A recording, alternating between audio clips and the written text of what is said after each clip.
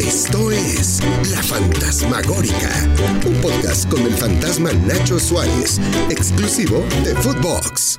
Amigos de Footbox, qué gusto saludarles en otra edición más de La Fantasmagórica, que ya saben tiene nuevos capítulos los lunes, los miércoles y los viernes. Vamos a seguir con este lamentable episodio de los abusos sexuales, de los acosos sexuales en las fuerzas básicas, cuando los niños están practicando deporte, porque no es exclusivo del fútbol, pasa en la gimnasia, pasa en el básquet, pasa en todos los deportes, lamentablemente.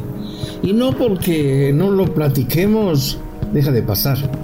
Por eso es importante, de verdad, que se ponga sobre la mesa, que por lo menos se platique, que por lo menos usted en su casa, con su esposa, con su novia, con su mamá, con su hermano, platiquen de esto para estar pendiente de sus hijos. No es un hecho de morbo, no es un hecho amarillista, es algo que sucede y es mejor prevenir que lamentar. Créame que lo que les digo.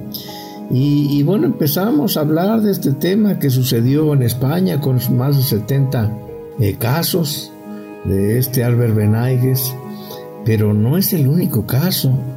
También referimos que en Guadalajara algunos padres están ya pensando actuar en consecuencia sobre lo mismo, pero no es un hecho aislado, por más que queramos meterlo debajo de la alfombra. Hoy les voy a contar de una investigación que hicieron dos periodistas en Argentina y que publicaron un libro que se llama Alerta Rojo, ¿a quién le importan las inferiores? Es un libro que escribió Panqui y Pedro Molina, son dos periodistas de investigación que hicieron un trabajo de verdad maravilloso, impecable, en el cual tardaron más de 2 años recogiendo testimonios de gente que lo vivió, de chicos que se atrevieron a hablar. En este libro que usted puede buscar en internet, que se llama, le repito, Alerta Rojo, ¿a quién le importan las inferiores? La verdad encontrará testimonios crudísimos de cómo operan, cómo el peligro latente de chicos que están persiguiendo un sueño. Habla en especial de lo que sucede en un equipo muy importante del fútbol argentino, el Independiente de Avellaneda.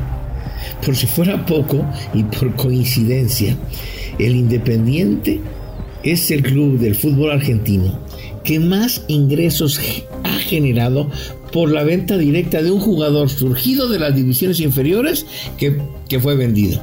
El 29 de mayo del 2006, el Atlético de Madrid oficializó la incorporación, ¿saben de quién? De Sergio el Kun Agüero, a cambio de 23 millones de euros. Justamente Sergio el Kun Agüero acaba de anunciar su retiro obligado por una enfermedad cardíaca. Bueno, pero a pesar de los inmensos recursos que le generaron, pues, ahí en las inferiores de Independientes, en la Casa Club, si eso se le podía llamar Casa Club, sucedían cosas abominables. El libro, que le invito a que usted lo pueda adquirir, relata cómo ahí en la pensión, en la Casa Club, donde más bien metían a los chicos que llegaban llenos de sueños, pues no había ni calefacción, ni ventiladores cuando hacía calor, que los colchones no tenían ni relleno, los baños estaban llenos de humedad, sucios. Relatan que entre el 2010 y el 2012 vivían más de 80 chicos, 80, y nada más había 20 habitaciones disponibles. Imagínense qué es eso, había colchones tirados por toda la casa. Obviamente, ¿qué pasaba? Cuando los chicos volvían a su casa el fin de semana, cuando no jugaban, pues le decían, oye, ¿cómo te va en la casa del club? ¿Todo bien? No, papá, pues maravilloso, todo perfecto, comemos bien. ¿Por qué? ¿Por qué mentían los chicos? Porque si decían la verdad, pues los padres, usted, yo, si hubiéramos sido sus padres, hubiéramos dicho, ¿sabes qué? Inmediatamente te sales de ahí y te saco de ahí y no vas al fútbol. Entonces podían más sus sueños que todas estas carencias, esta podredumbre donde vivían. Bueno, no tenían, relatan ahí que no tenían ni llave. Dice que algunos dormían incluso en el pasto. ¿Por qué? Pues porque había vidrios rotos, no cabían, imagínense, jovencitos sudando, no sé, 12 en un cuarto de 4x4. Era impresionante. Relatan cómo llegaban a comer nada más sopa de fideos los 5 días a la semana.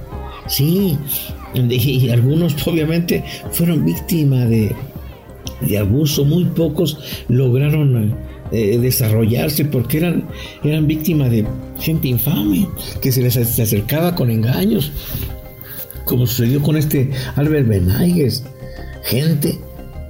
Gente sin escrúpulos que a cambio le decían, oye, te voy a regalar unos zapatos nuevos, no te preocupes, mira, yo creo que tienes mucho futuro, te voy a regalar un dinero, unos shorts, una maleta, el abono del transporte. Pues se acercaban varios pinches pedófilos, estos enfermos, se acercaban para después abusar sexualmente. Bueno, pues hasta el 2019 se registraron que al menos 7 menores de edad de la cantera del Independiente habían sido abusados sexualmente. Y vean, el Independiente es considerado uno de los 5 grandes del fútbol argentino. ¿Saben por qué salieron a la luz toda esta serie de podredumbre? Porque finalmente un adolescente de 16 años se quebró ante el psicólogo y lo contó. Cuando finalmente, ya obligado por las circunstancias y el escándalo, el Independiente lo denunció a la policía, pues el escándalo escaló a otros clubes y entonces no era nada más el River, era el Independiente. ¿Saben dónde llegó? Al River Plate, al Boca. Este asunto conmocionó a todo el país, donde el fútbol es una religión y también el fútbol es una fábrica de sueños para miles y miles de niños que sueñan ser Messi o sueñan ser Maradona para así salir de la pobreza. Este libro, que les repito se llama Alerta Rojo y que escriben, pues son 2 hermanos, Panqui y Pedro Molina, muestran ese infierno, ese infierno, y ellos relatan en algunas entrevistas que cuando aparecieron los abusos, pues ellos ya llevaban pues mucho tiempo investigando y que no los tomó por sorpresa, pero dijo, no, eso yo creo que pasaba antes, porque ahora hay psicólogos y hay otras cosas, y no, muchas veces es un camuflaje. ¿A quién atacan? A los más desvalidos. ¿Por qué? Hay que recordar que Argentina es un país que exporta una cantidad impresionante de jugadores al mundo. En Buenos Aires uno recorre un parque y es muy difícil que no vea un parque donde no estén jugando fútbol en algunos. En el interior, la provincia, como se le llama allá, bueno, pues los padres de repente dicen, no, pues sí, si alguien llega un visor y vente, lo quiero llevar a River, lo quiero llevar a Independiente o a Boca, los dejan ir. ¿Por qué? Porque decir, no, es que a mi hijo se lo llevan los de Boca, no, hombre, es que a mi hijo lo quiso River o lo quiso Banfield, y se van de su casa, se alejan 100, 500 kilómetros y están ahí en ese tipo de casas, a esas expensas, donde por medio del WhatsApp, por medio del Facebook, por medio de engaños, se acercan gente sin escrúpulos para engañarlos, para caer, y los niños se callan, no le dicen lo que sucede a sus padres. ¿Por qué? Porque si le dicen los van a sacar, y si los sacan terminó su carrera de fútbol. Dicen, hay una estadística de que de cada 100 niños que se meten intentan tener éxito en las fuerzas básicas y llegar a profesional. 99 fracasan, solamente uno llega, pero los sueños ahí siguen intactos, ellos siguen luchando y no diciendo lo que sucede a sus padres. Por eso este podcast que estoy haciendo de abuso sexual es para abrir los ojos, para que no se cierren, para que vean, para que sus hijos no sean los más vulnerables. Créame, es mejor prevenir que lamentar. Este tema hay muchísimos episodios que no conocemos, pero que suceden en el día a día. Soy Nacho Suárez, el fantasma, y nos escuchamos pronto en otra Fantasmagórica. Esto fue La Fantasmagórica con el fantasma Nacho Suárez, podcast exclusivo de Footbox.